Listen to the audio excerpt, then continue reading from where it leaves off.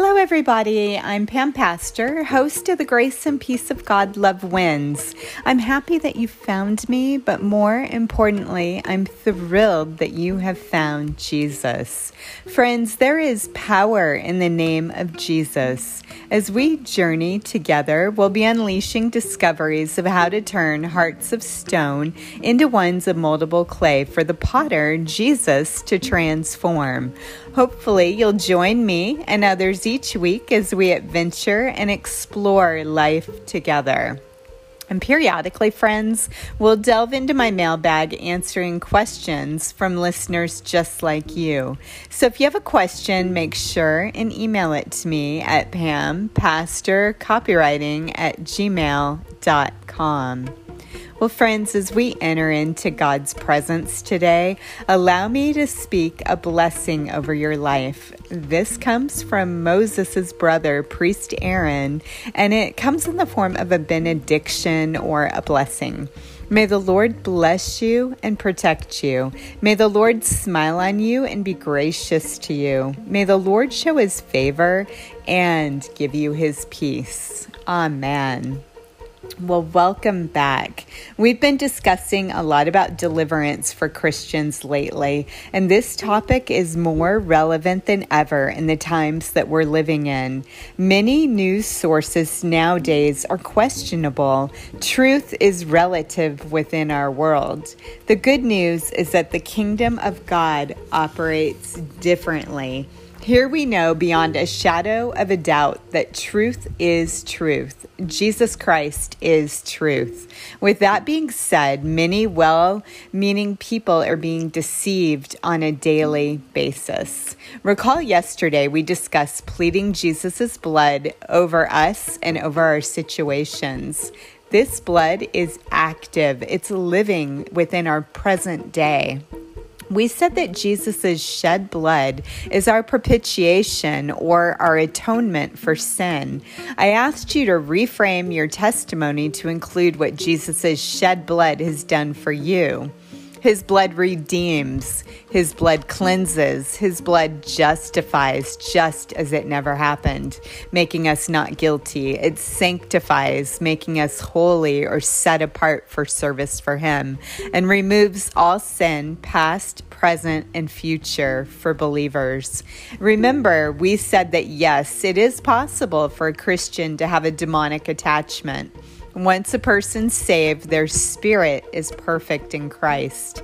However, the mind and body are still subject to enemy warfare. And today we're exploring what role demons play in mental health, specifically schizophrenia.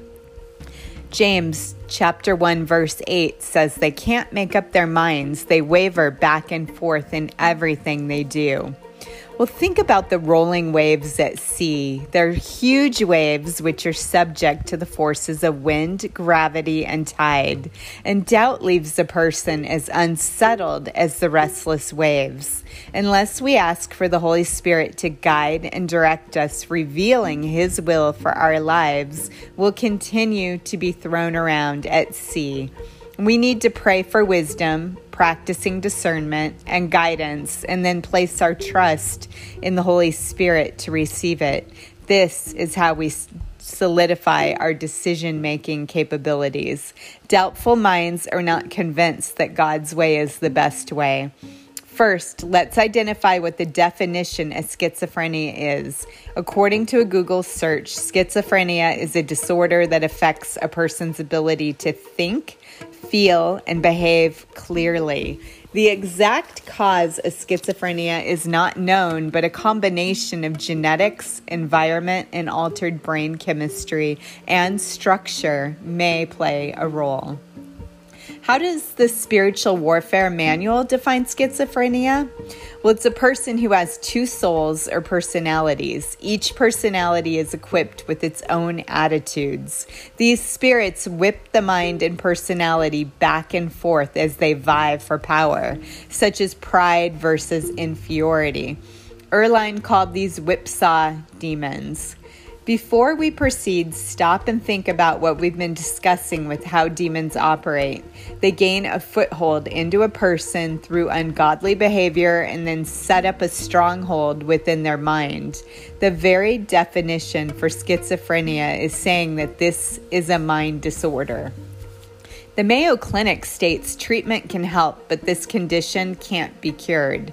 It's chronic and can last for years or be lifelong. It does require a medical diagnosis, and yet I want to challenge your thinking as well as the establishment's thinking upon that subject today.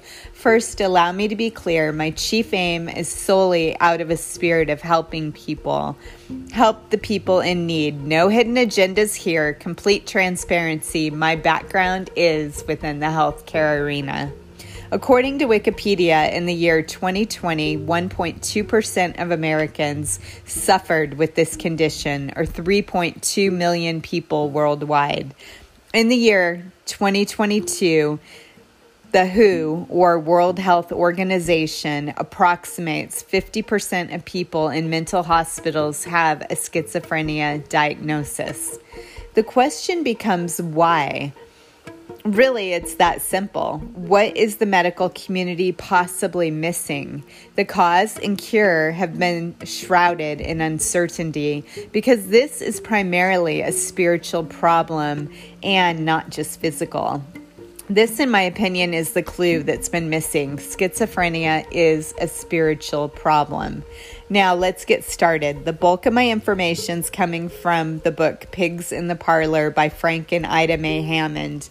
They had a ministry called the Children's Bread Ministry, and Frank's schooling included Baylor University and Southwestern Baptist Theological Seminary.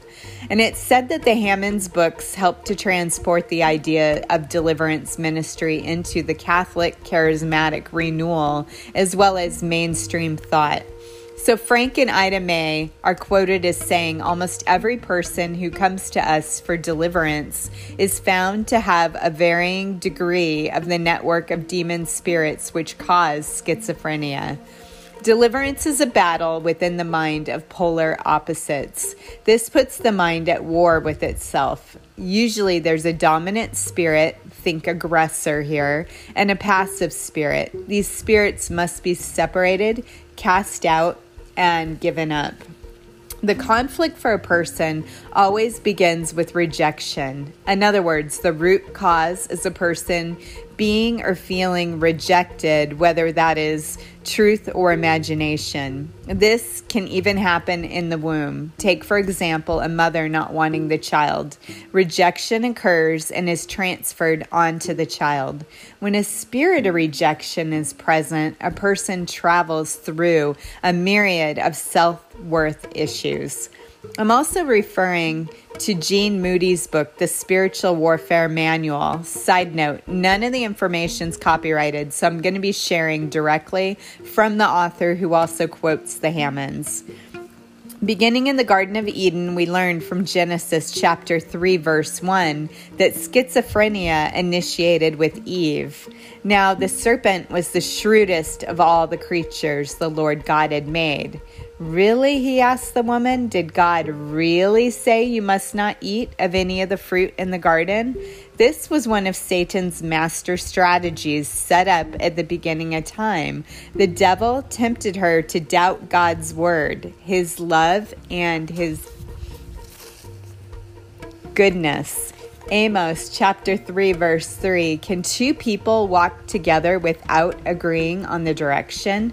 To experience completeness and wholeness, we must walk the path with Jesus solely.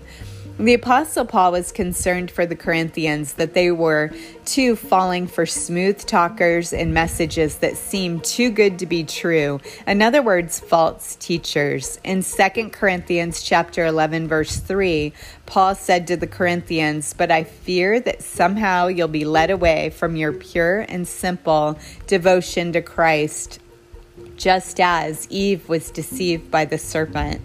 Paul wanted the Corinthians to remain single-minded for Christ. We cannot allow our minds to become overcrowded and confused. A schizophrenic parent generally will have a child or children with schizophrenia too. It's not a blood-borne illness, but it is demonically inherited. Demons like to cluster. On the spiritual realm, you hear like father like son and mother like daughter. Many people with this condition ask the question, who am I? They're lost or confused about their purpose upon earth. There are two core demon groups that work in the life of a schizophrenic person.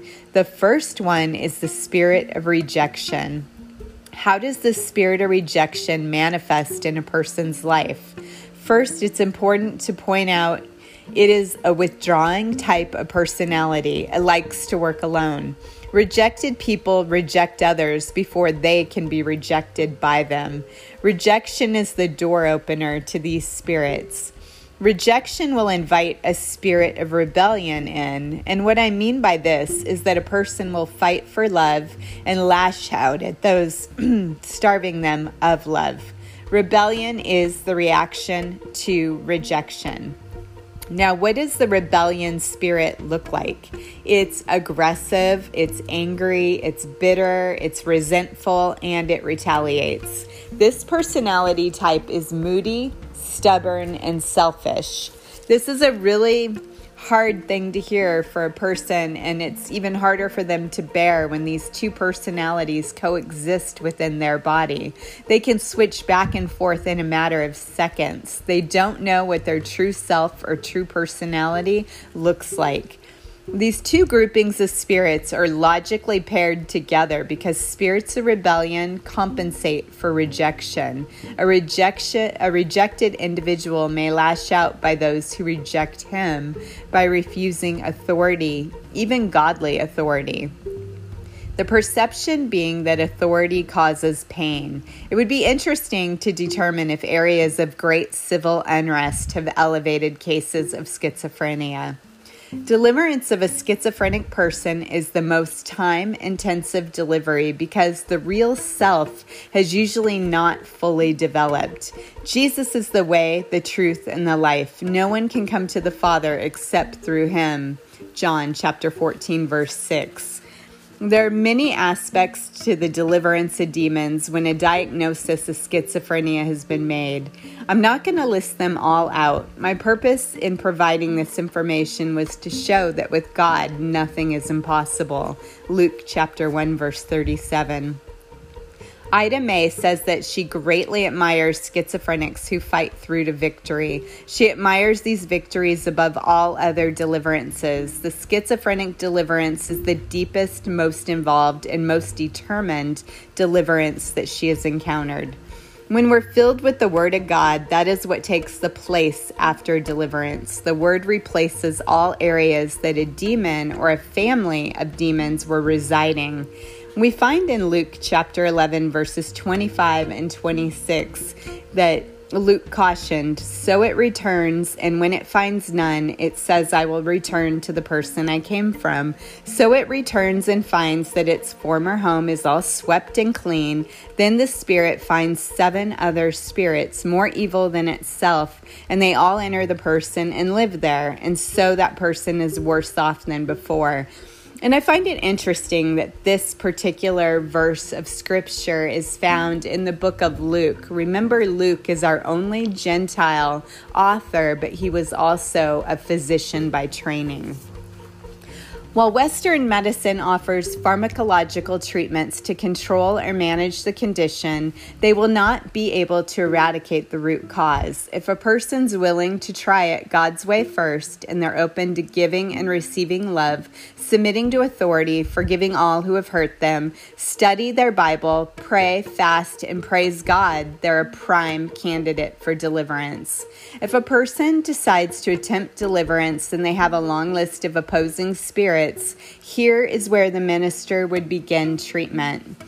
They would have the person make a confession of sin to Jesus. All help from Christ comes when we confess our sins and seek forgiveness. It's a 2-step process, really. First, confession of the outward sinful behavior and then dealing with it, including where forgiveness of others is necessary. Secondly, praying for physical and spiritual healing and belief. Romans chapter 7, verse 25, Paul offers us this advice. Thank God. The answer is in Jesus Christ our Lord. So you see how it is. In my mind, I really want to obey God's law, but because of my sinful nature, I'm a slave to sin. The inward struggle with sin was as real for Paul as it is for us.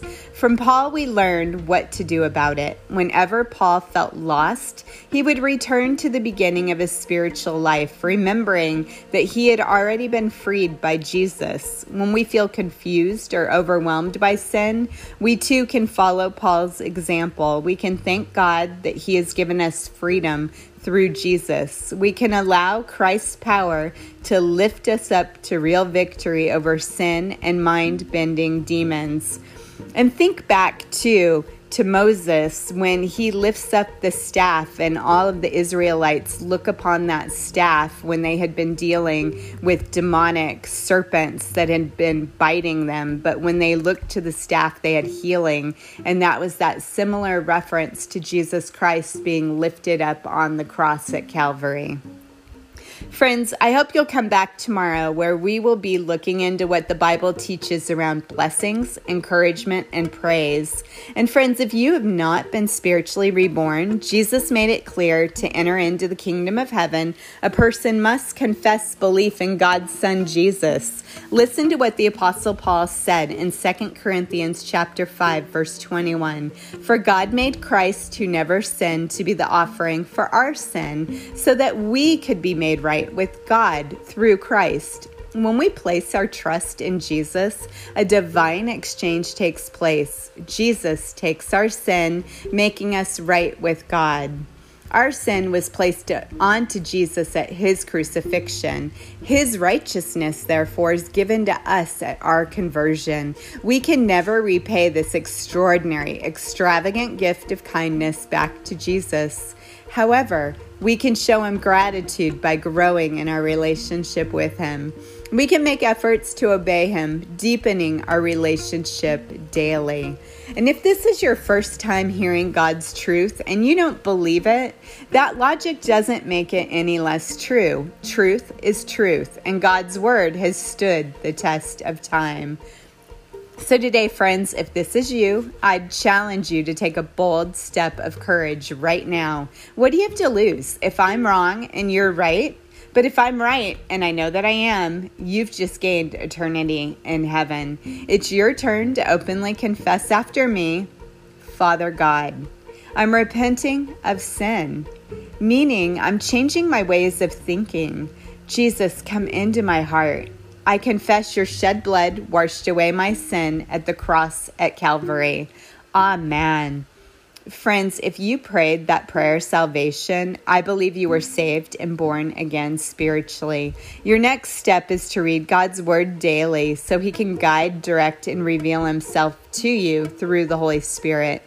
And consider joining a good Bible-based church, surrounding yourself with other like-minded believers who will edify and build up your faith. Now, allow me to be the first person to congratulate you on making the most important decision of your lifetime. Congratulations, and God bless you. And friends, the Grace and Peace of God Love Wins podcast will be available most days during the week. A special children's podcast will air on Wednesdays, so tune in along with your kiddos for your favorite Bible stories that you grew up with.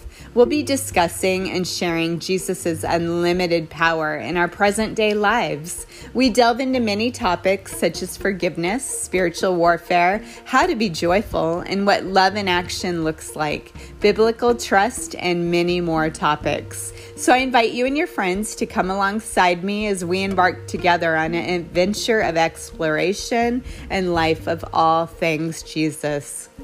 So please join me, and if you like this episode, make sure to like and subscribe so you'll get the latest releases as they become available.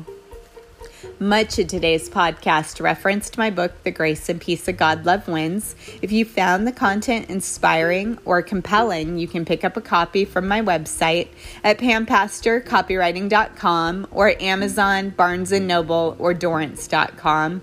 Importantly, if you're unable to afford a copy, write to me. I'll find a way to get a free copy into your hands. You won't be disappointed. It's full of God's Word, and it's waiting for you to read it. Until next time, remember, you have been marked and sealed with the cross of Jesus Christ forever. And Revelation chapter 22, verse 21 reminds us, the grace of the Lord Jesus be with you all. Until next time, friends, God bless you.